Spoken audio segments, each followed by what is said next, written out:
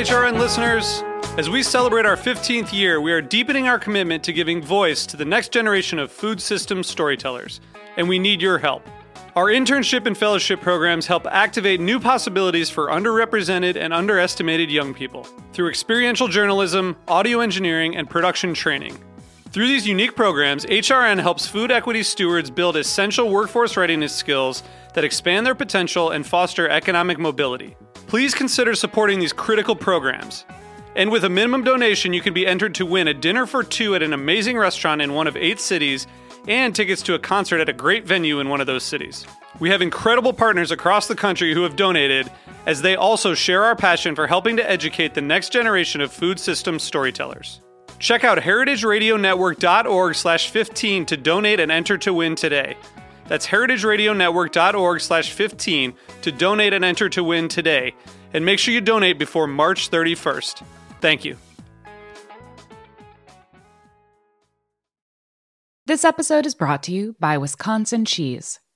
We've been making cheese in Wisconsin since before we were even a state, which may be one reason why we win so many awards for it. It's what happens when a whole state dreams in cheese.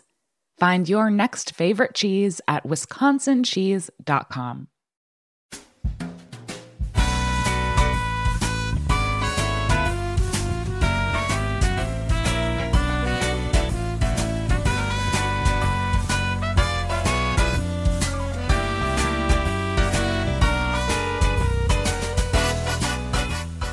Welcome to Inside Julia's Kitchen, the podcast of the Julia Child Foundation for Gastronomy and the Culinary Arts. I'm your host, Todd Shulkin, the Foundation's Executive Director. Our show takes you inside the Foundation's world to meet the talented people we have the great fortune of learning from all the time. On today's show, we welcome Washington Post journalist Laura Reiley. In today's episode, we're going to talk to Laura about the forces behind the rising cost of our food, whether that will continue into 2022, and we'll hear Laura's Julia moment. Stay with us. We'll be right back.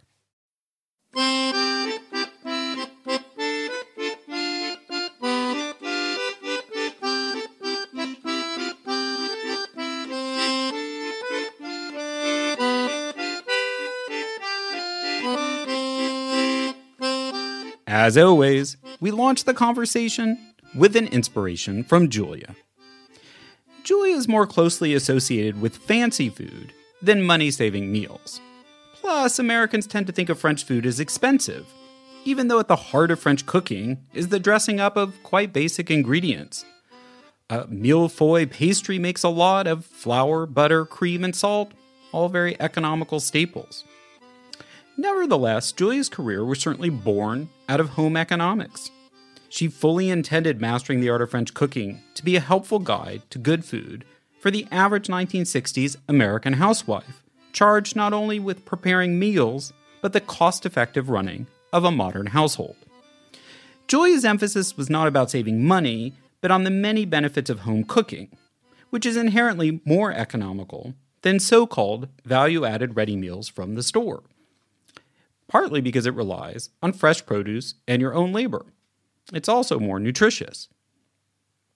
Someone who closely follows the economics which impact our home kitchens is Laura Reiley. Laura is the business of food reporter for the Washington Post, where she covers the financial side of the food world. Previously a food critic at the Tampa Bay Times, where she was a Pulitzer Prize finalist for her work exposing false farm-to-table restaurant claims and also for her restaurant reviews. Also a veteran of the San Francisco Chronicle and Baltimore Sun, Laura's cooked professionally, is a graduate of the California Culinary Academy, and been twice nominated for James Beard Awards for her reporting. She's also the author of 4 Florida-focused moon travel guides. Laura joins us today to talk about the forces behind the rising cost of food and what we can expect in the coming new year. Welcome to the podcast, Laura. Oh, thanks for having me. Well, we're delighted you could be here and talk about this topic that I think is on everyone's mind right now. So let's just dive right in. Why have food prices been rising, and just how much have they risen? So it really depends on the category in terms of the why. Okay. But overall, let's just take a month like October. Overall, October 2021, food was 5.4% higher than October 2020, and it was high then. So we've seen significant rises. We've seen wholesale beef prices up 23 to 26% in 2021. So beef is probably the very top in terms of the stratospheric rise. I think we've all seen that at the grocery store. So then pork is up, 8%, poultry's up 4 to 5%, eggs maybe 3.5 to 4.5%. Oils are up about 5%, but soybean oil is up in some cases, up to 100%, depending on the context. So the only thing that's kind of come through this stretch without seeing those kind of rises is milk, is dairy is about flat.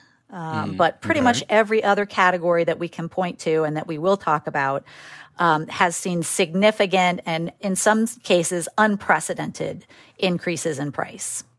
Okay. And so tell us more about what's behind those. Because I think I remember, I don't know if it was just pre-pandemic or during the pandemic, there was at one point a pork shortage because there were something like a big crop of pigs died maybe in China from disease or something.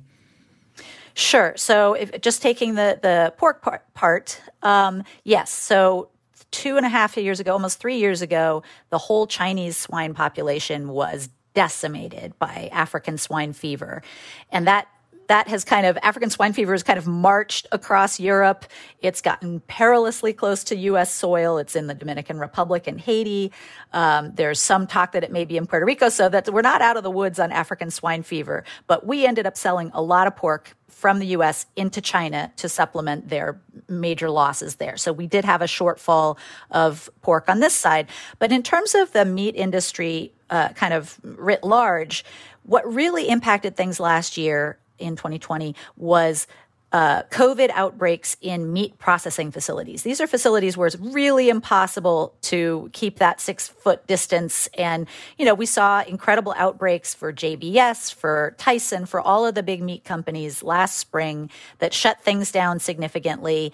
And on the producer side, they had animals that couldn't go to slaughter. That then some, and pork producers were even euthanizing their animals because there was just this bottleneck at slaughter. And then we saw that in the grocery store in terms of empty shelves. So that was a big part of what happened. And then we've also seen a huge disconnect because of the closure of food service, because of restaurants closing last spring and everyone pivoting to eat all their meals at home. We saw a real disconnect in terms of what people eat in restaurants and what people buy for home. They're different. So, in the home context last spring, when all the restaurants shut down, all of a sudden, we're used to buying the cheap stuff. We like ground beef. We like, chuck. We don't buy the super expensive Chateaubriand for home use, largely because we're a little scared of it. We're a little scared of spending that kind of money and we're not confident in our cooking abilities. So certain segments of food basically had nowhere to go last spring. And so then you saw spikes in the price of things like ground beef, but then there's this, kind of filet mignon languishing, waiting for food service to open back up. So that was part of it. I mean, seafood, same thing. So you saw lobster, crab, oysters. I mean, no one eats oysters at home, evidently. So there was this huge bottleneck of all of this product and nowhere to sell it into last spring. And then huge spikes in things that we are comfortable cooking at home, salmon, boneless, skinless chicken breasts. We've had a huge surge in people cooking wings at home. I guess maybe we're missing, the sports bars and going out. So there's been a big reshuffling, the great American reshuffling of food. Last spring, there was also a lot of food that is packaged. It's a package size issue. Things are packaged for food service. Those number 10 huge cans, you're not going to use that at home. So there was a lot of food, flour in 50-pound bags, beef packaged where it's like a quarter of like a primal cut, like one of those huge cuts of beef. So those go into food service and you have no takers on the retail side. So a lot of food needed to be repackaged, which obviously requires labor. And as we know, labor has been in short supply in the past, year plus. So we've talked about the kind of inefficiencies that the pandemic created in terms of the supply and the sizing, but that's all kind of, I don't know, a little bit older factor, or is it still having a ripple effect, or have some new factors kind of entered the equation later in 2021? Yes, there are all kinds of new factors. So one thing about food that is different than, automotive parts is that it's ephemeral. A lot of it, rots if you don't use it swiftly and if those supply chains get snarled. So we had lots of imports from China or, Southeast Asia or whatever of raw ingredients that basically languished in port cities in California or Louisiana. So, things like fresh ginger, a whole container of that just sitting in Long Beach or, wherever, it goes bad. So there's that factor. And then there's also the issue of where climate change and extreme weather events butt up against some of these supply chain issues. So in 2021, we had incredibly poor crop harvest of barley, of durum wheat, of certain other kinds of wheat.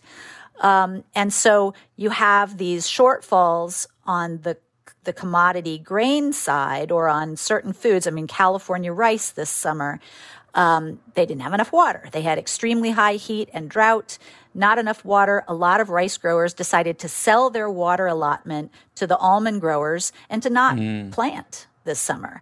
So if you are an American who likes short grain, white California rice, like the Korean or, sushi style rice, a lot of the California crop didn't get planted. So you have the same, computer chips, toys, all these, Christmas trees from China, all these things have had shipping problems, labor problems, trucking problems. Food has all of those, plus the added issues associated with extreme weather events and yields. So a perfect storm, essentially, of forces coming into play. We might have had the climate change issues already, but the past shocks of the pandemic, and particularly related to the labor supply, have just kind of contributed to cost increases in the whole chain of production at sort of every point. Absolutely, although I'm not allowed to say a perfect storm anymore. Yeah, I know. That comes there up have a been lot. too many of them. Yeah, exactly. There is no perfect storm. There are just many Yeah. storms. So the one thing you haven't touched on that I think is relevant and what you've talked around is the basic economic premise of supply and demand. There's more demand than supply, and so that's driving up prices. But could you talk a little bit about the demand side? Because my impression, but I'm not sure it's correct, it certainly gets reported this way, but maybe not with data, is there been stronger increased demand even outside of just the return to quote unquote normal from the pandemic? Absolutely, across every category of food. So last spring, a surge in demand was explained by our collective panic. We hoarded food. We irrationally stockpiled food, which caused other people to irrationally stockpile food. If you go to the grocery store and you see an empty shelf, you say to yourself, other people know something that I don't, and I need to follow suit. So last spring, a lot of the surge, first of all, we all started eating at home and cooking for ourselves. So there was this huge surge in purchasing at retail. So that kind of dissipated over time, but then you had huge federal programs aimed at, COVID relief. So we had 2 sets of, PPP loans for small businesses. We had the Restaurant Revitalization Fund for restaurateurs. We had the child tax credits. We had enhanced unemployment. All of these things were aimed at putting more money in the hands of Americans who were suffering. SNAP benefits. I mean, there are 40 million Americans on SNAP right now. That's what we used to call food stamps. So that group of people, every single person on SNAP was put at maximum benefit last year. And people who were already at maximum benefit, Biden gave them an extra, I think it's like $75 per family. So there was a huge surge in the amount of food relief money. That's that food safety net had a huge surge. So what do people buy? Everybody on SNAP, they're buying more food. And we also saw a pivot in the way people receive SNAP. So historically, SNAP and WIC benefits were things that you had to redeem at grocery stores.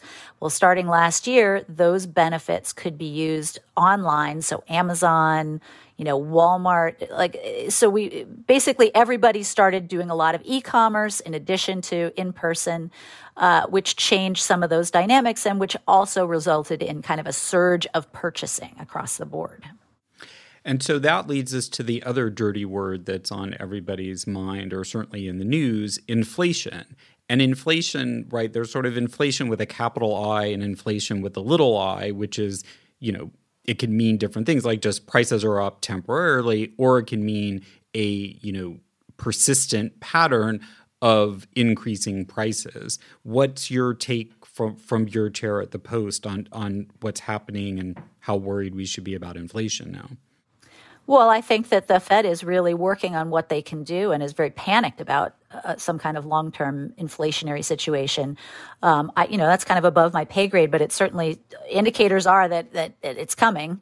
And we're seeing it in home prices, in rental prices, in automotive. I mean, God, the surge in used cars, all of these kinds of things are indicators of what's yet to come. So if all of the inputs for food, if labor, if transportation, if packaging, all of these things continue to surge, wholesalers and retailers will have no choice but to pass those additional costs on to consumers. So yes, we are very likely to see continued high prices into 2022, kind of at the commodity level and at the kind of retail level. I hate to be the bearer of bad news. It seems like that's a big part of my job these days. But yes, I think that there is some indication that we will see continued high prices for food moving into next year. So you touched on it a little bit, but I think that's also been something that everyone feels like, oh, I've learned more about that than I ever cared to, which is the global supply chain. And do you also think as consumers that is it's not going to get resolved quickly, and it's going to be something that all through next year we're still going to be talking about and learning about, or is that something that will fade into the background and become yesterday's news? I think that what the last 2 years have done for many of us is focus our attentions on the provenance of our food. And I don't think that's a bad thing. 3 years ago, if I had proposed a story on, tracking all of the inputs that go into a key lime pie, a commercial key lime pie, my editor would have thought I was nuts. Who cares about where the guar gum comes from? But all of a sudden, all of us have a much keener collective interest in where our food comes from and all of the minutia. I talk to supply chain experts all the time, and they are so unaccustomed to being rock stars. It's kind of a tedious field to go into, if you ask me. But it really has reshuffled our priorities, and I think also made us keenly aware of the fragility of our food system and the ways in which we need more local foods, more regional food systems, kind of food access issues. I think for a lot of us are much more of note than they were previously. So I think it's kind of a great reawakening, and I'd like to think that it will prompt more legislative efforts for food transparency, labeling things. I think that there's a lot of stuff on the table, so to speak, that relates to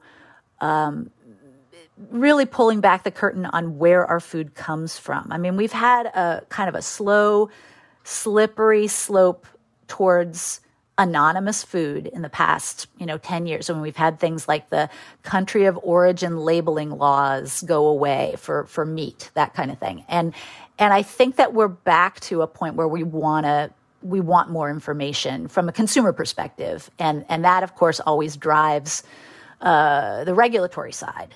So I do think that some of this focus on supply chain will yield more resiliency at the local and regional level kind of moving forward. Well, that's a perfect segue to what I want to pick up on after the break. So we're going to come back very shortly and talk with Laura Reiley from the Washington Post with more about the future of our food in 2022. Stay with us.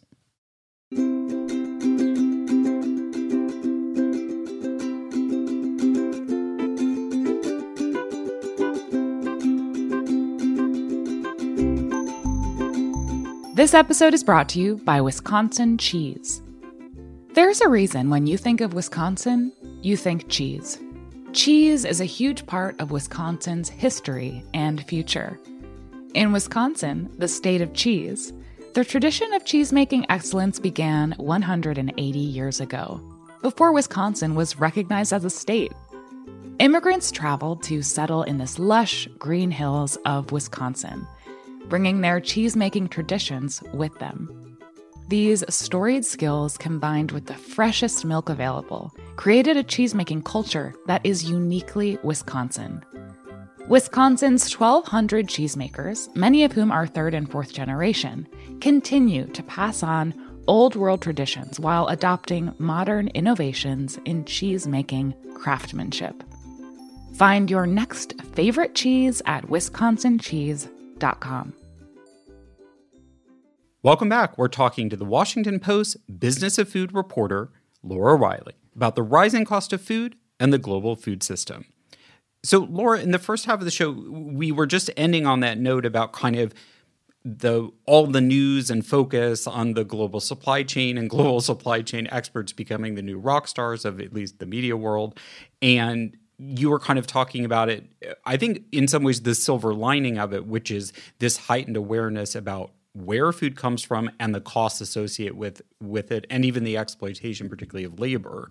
So I was curious that I'm going to suppose that we all share, or at least are open to the goal of our food system becoming more sustainable. But I feel like all of these shocks are maybe making that goal harder, or would you say they're more part of this recalibration from years of just enjoying cheap food without questioning it?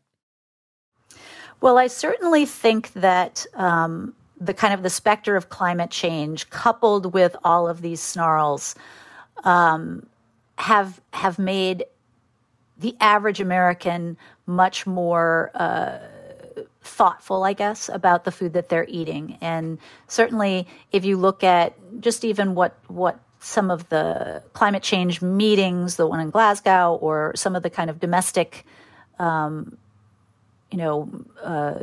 bills that are coming down the pike about sustainability, there's an awful lot of attention right now put on, carbon capture and methane capture and how to monetize it, how to basically incentivize farmers and ranchers to do the right thing. And then how do you convey that message to consumers? So, I mean, if you look at all of the major, from, Pepsi to Kellogg to, every major company, consumer packaged good company in the world has put out their sustainability message, carbon neutral by 2030 or by 2050 or whatever it is. And there's a lot of question about whether that's just, sheer fantasy, or are these things realistic, and how will they be quantified, and are there going to be kind of third-party audits on how these companies get there? But certainly consumers are more focused about, on the harm that their diet is doing, obviously, to their own health, because as we know, the obesity crisis in this country really left certain populations very vulnerable to COVID. And I think that we're all aware of the downfall of having kind of lifestyle-related diseases, especially in a pandemic. So I think we're all aware of what the harm that our diets do to us, but also to the planet. So I do think that maybe the pandemic kick-started some of these conversations a little earlier than they might have otherwise happened. Could I just pick up on what you just said about farmers? And I don't think this is what you were implying, but I thought it'd be good to talk about it, is that you were kind of indicating, well, what farmers' behaviors will kind of dictate certain things. But I feel like it's become very policy driven, which is farmers will grow and produce what they're incentivized by the market and the government to grow. And now, as you mentioned, those big corporations like PepsiCo and General Mills and Kellogg's and all of those producers who make a lot of money from the production of certain grains for their products, they're now in that mix. So it's not just a dialogue between the farmers and the government. It's the farmers, the government, and corporations who don't necessarily want subsidies for certain products to go away. How do you see that dilemma? Well, I don't think it's so much about what they grow as how they grow. That's the new conversation. So it's about low-till and no-till. It's about what very strategic feeding of inputs to, whether you're talking about fertilizers or, pesticides, herbicides, fungicides. It's about, use of drones and AI and all of these things to minimize all the bad stuff that farmers do and to kind of maximize best practices. So it's much more about incentivizing farmers in terms of how, kind of regenerative ag practices. It's not so much like, do I want you to grow soybeans and corn or, peas for alt meat, pea protein products.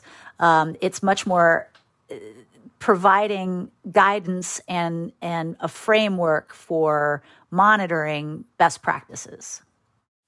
And since you sit in Washington, certainly you've had various people on this show, from Marion Nessel to others, kind of talking about the Department of Agriculture being, well, let's politely say, behind the curve on those kind of conversations and still working on a kind of policy direction that's, well, I was going to use the word antediluvian. But what's your take from Washington right now? Well, I've heard Vilsack speak, at great length about food insecurity, about, inequities in farming. I mean, he's had a huge focus on kind of, I don't want to use the word reparations, but kind of providing financial and other kinds of assistance to farmers of color or minority farmers. And then he's really talked an awful lot about carbon sequestration and regenerative ag and providing a financial framework for carbon credits. All these kinds of things I think are much more top of mind than in his last stint in the job under the Obama administration. I think that the landscape has changed enough that these all seem much more central issues. I mean, if you listen to some of the ag committee meetings, with Stabenow and all of these, it's largely about regenerative ag practices now. So I think that there's been some kind of serious galvanizing that has occurred. And some of it may be the pandemic, and some of it may just be seeing those extreme weather events, the heat dome of the Pacific Northwest, or, some of the crop failures, cantaloupes in California Central Valley or whatever. Seeing those things repeatedly and, see them escalate in terms of frequency, I think has a lot of people concerned about how we feed so many of us, with arable land shifting and diminishing. Well, it's fascinating. I just finished reading Kristen Hanna's wonderful book, The Four Winds, which is a work of fiction, but it's set during the Dust Bowl. And she's, if you don't know her writing, she's well known for doing extensive historical research, and usually that's represented, at least the circumstances and the environment, quite accurately. And I had not remembered understanding in my American history of how much, while the Dust Bowl was climate related, a lot of its issues were caused by ecological damage through the way that American farmers were farming. And in fact, in that situation, the government actually blamed the farmers for creating the Dust Bowl through their bad practices, but it also marked one of these shifts in a sort of broader outlook toward how farming was done in America. Absolutely. I really enjoyed that book. I mean, that book was also really about climate change related migration, which is something we're seeing, that gets politicized, whether it's on the southern border of the U.S. or wherever, but we're seeing it all over the world now. I mean, if you look at a place like Madagascar right now, they can't farm or grow anything in the south now, and everybody's moved to the north, and, it puts things like vanilla at risk.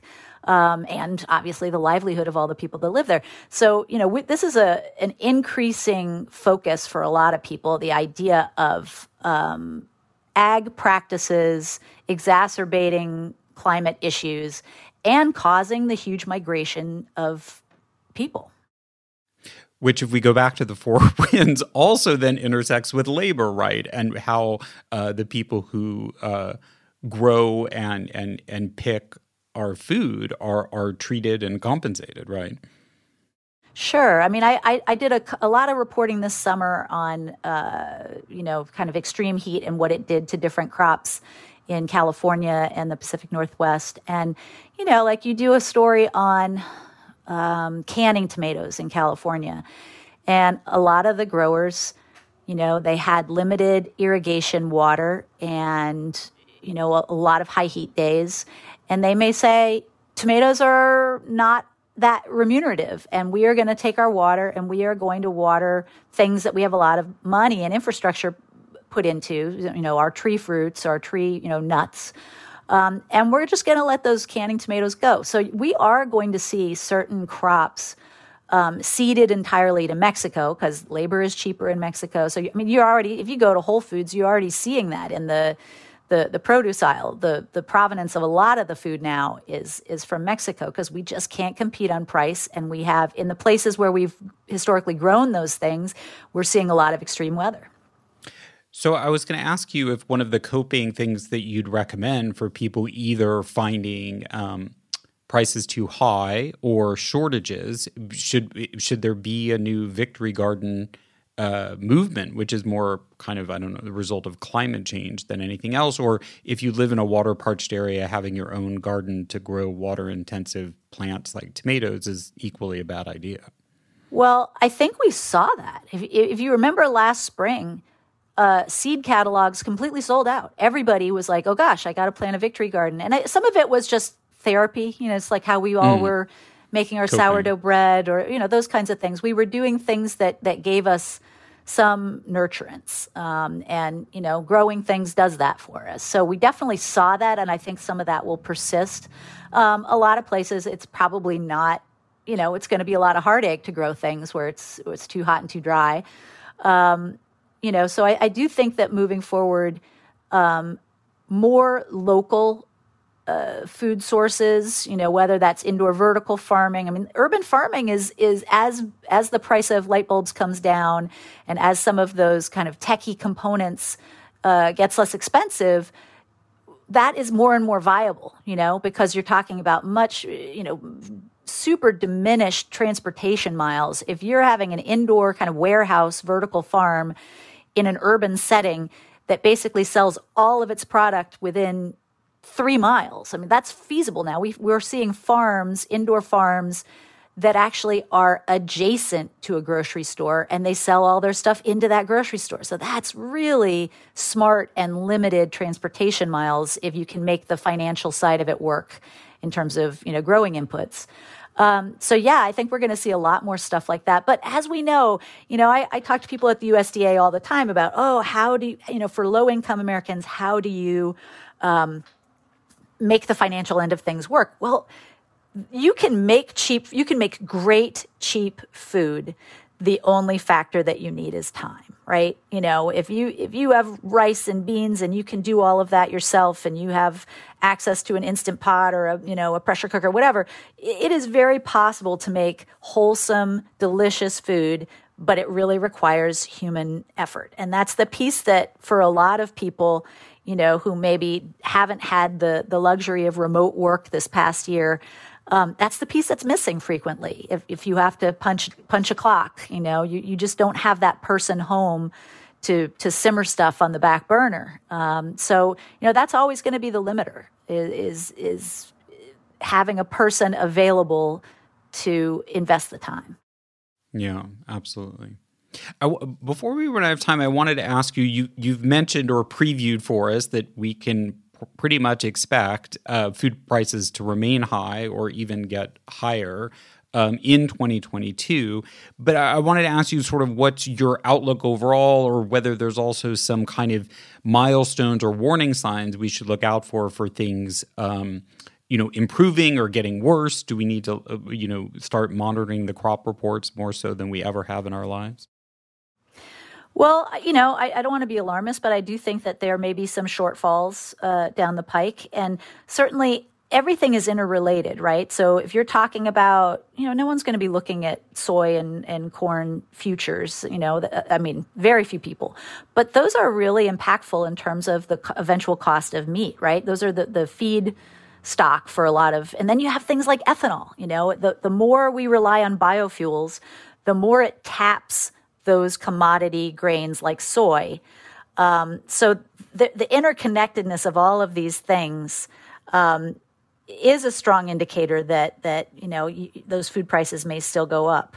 And one thing we really haven't talked about is food at home, so what we buy at the grocery store, and food away from home, what we buy at a restaurant or food service venue. So food away from home has risen in price much more significantly than food at the grocery store. And that's because labor as we've seen in hospitality, has been so hard to come by. They've had, a lot of places where they've mandated $15 an hour wages, or places where they've just had to raise those wages in order to compete and get the people from, away from the restaurant down the block.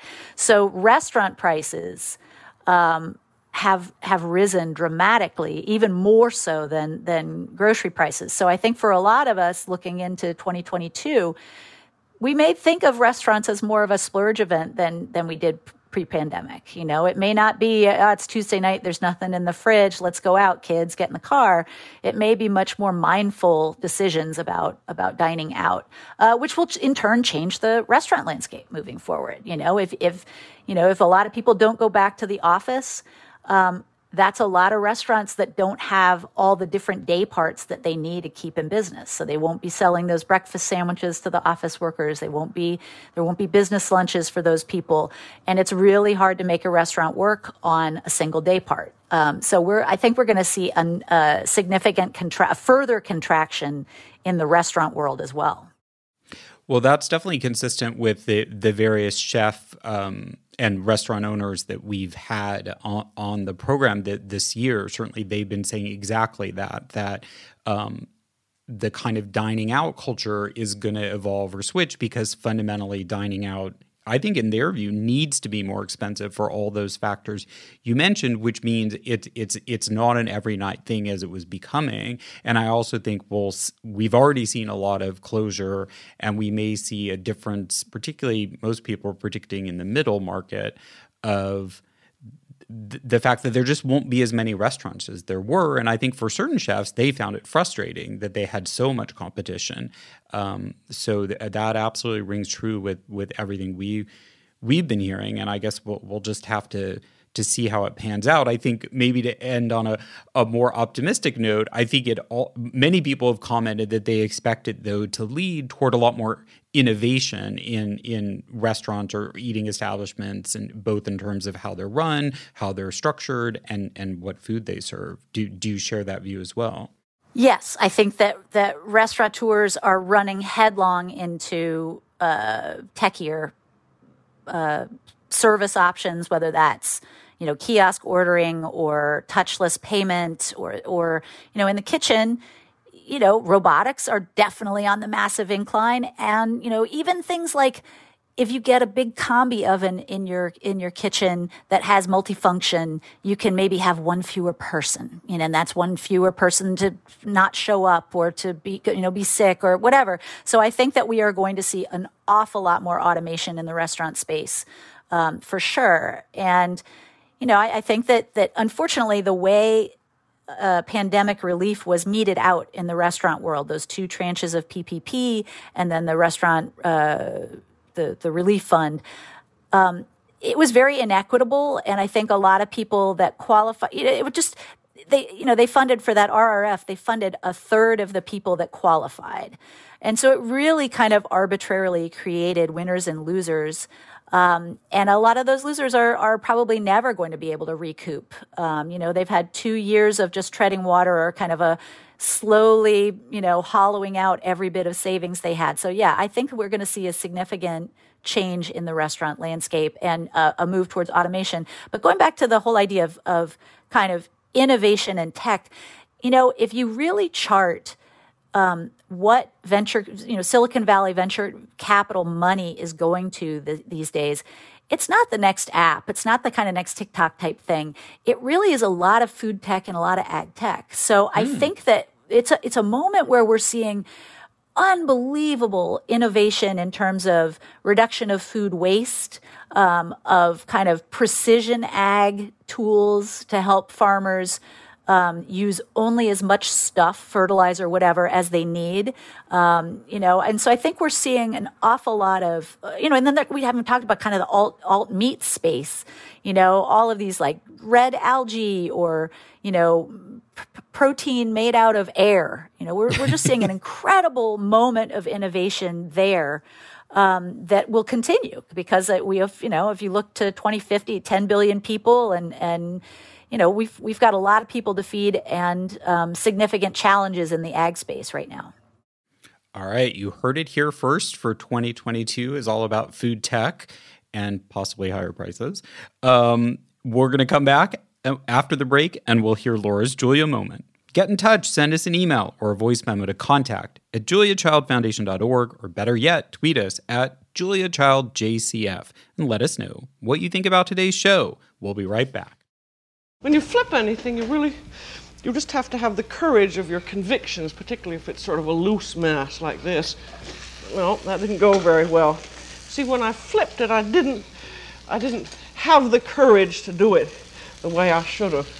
But you can always pick it up, and if you're alone in the kitchen, who is going to see? From Julia's immortal words, we move into our last segment, which we call the Julia moment. Here's when we ask our guests to share their favorite Julia memory, moment, or how she's inspired them in their career. Laura, what's your Julia moment? Well, some of it may be TMI, but my parents had babies way too young and were silly grad students at Stanford. And my mother was a terrible cook to begin with. And all of a sudden, I would watch my shows. I would watch Sesame Street and then Electric Company. And then she got to watch her show, The French Chef. And, slowly, bit by bit, it really kind of helped all of us because she started cooking, and she, first I think it was hollandaise into chocolate mousse and all of those kind of early baby steps. And my mother became a tremendous cook. And I really do owe it all to Julia Child. So my parents had a long and wonderful marriage that ended badly some years back, and my mother remarried, and she got together with her new husband, and combined households and all of that. And one night they were in the kitchen, and she was cooking from her Mastering the Art of French Cooking book, which at this point was a pile of pages, with the red hardbound, spine just kind of sitting on top of the stack of pages.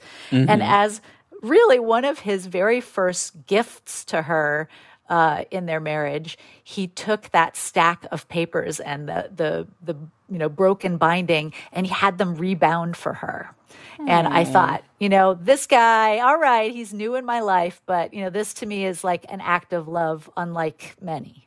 What a good guy. I thought you were going to say he got her a brand new copy, and I was like, I thought it was going in a bad direction. So I love that. Because you want all the, remember all the Yeah, stains, you would have been pages, all her memories and yes, everything. All the notes, the margin notes and the blotches, it's all of them kind of are a historical kind of reckoning, So I think that he got it just right.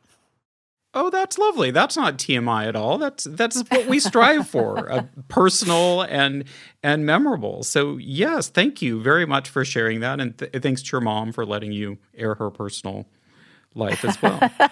I don't know if I got permission per se. You'll have to do it retroactively. That's okay. I mention things about my childhood and my parents all the time without clearing it first. Well, thank you very much for joining us today and filling us in on all these really important things that affect everything we do. And, I think I wanted to mention it also speaks to everything Julia was preparing us for, which is one day we are going to have to do a lot more home cooking. And here we are. Here we are, and we're doing it. Thanks for joining us. Oh, thanks for having me. And thanks everyone for listening. Laura's on Twitter at Reiley. It's Reiley. And you can read more of her work on WashingtonPost.com/people/Laura-Reiley. To keep up with the latest from the Foundation as we count down to the end of 2021, it's at Julia Child on Facebook and at Julia Child Foundation on Instagram. It's at Julia Child JCF, and I'm at T. Shulkin on Twitter. The Julia Child audio clip from The French Chef is used with permission from our friends at WGBH. Thanks as always to my co-producer at the Foundation, Lauren Salkeld, and our sound engineer at Heritage Radio Network, Matt Patterson. Our theme song is New French Horn by Novi Valtorni. We're on the air on Heritage Radio Network on Thursdays at 4 p.m. Eastern, 1 p.m. Pacific, with downloads available soon after wherever you find your podcasts. We look forward to bringing you back into the Foundation's world next time on Inside Julia's Kitchen. Inside Julia's Kitchen is powered by Simplecast. Thanks for listening to Heritage Radio Network, food radio supported by you. For our freshest content, subscribe to our newsletter. Enter your email at the bottom of our website, heritageradionetwork.org. Connect with us on Instagram and Twitter at heritage_radio. You can also find us at facebook.com/Heritage Radio Network. Heritage Radio Network is a nonprofit organization driving conversations to make the world a better, fairer, more delicious place. And we couldn't do it without support from listeners like you. Want to be a part of the food world's most innovative community? Subscribe to the shows you like, tell your friends, and please join the HRN family by becoming a member. Just click on the heart at the top right of our homepage. Thanks for listening.